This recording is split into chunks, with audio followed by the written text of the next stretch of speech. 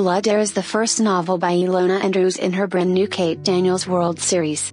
In Blood Heir, despite the fact that I had read some early parts that Andrews so magnificently gave us glimpses, I was completely overwhelmed with this story.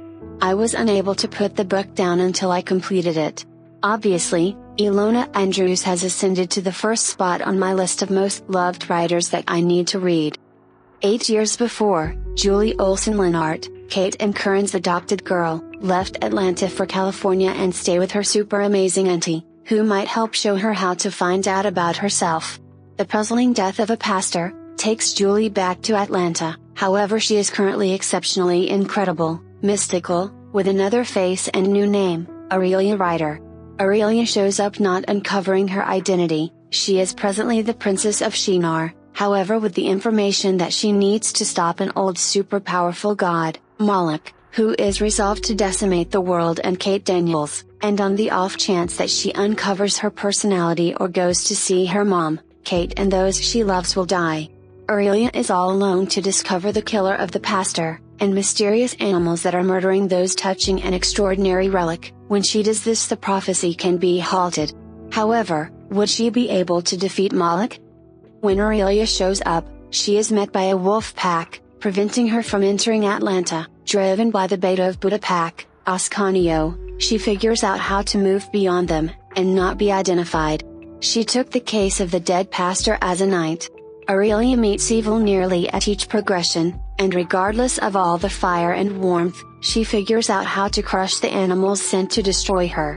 In a brief time frame, Luther and afterward Feldman find who she truly is, and due to the potential of Kate's death, they honor staying quiet about her character.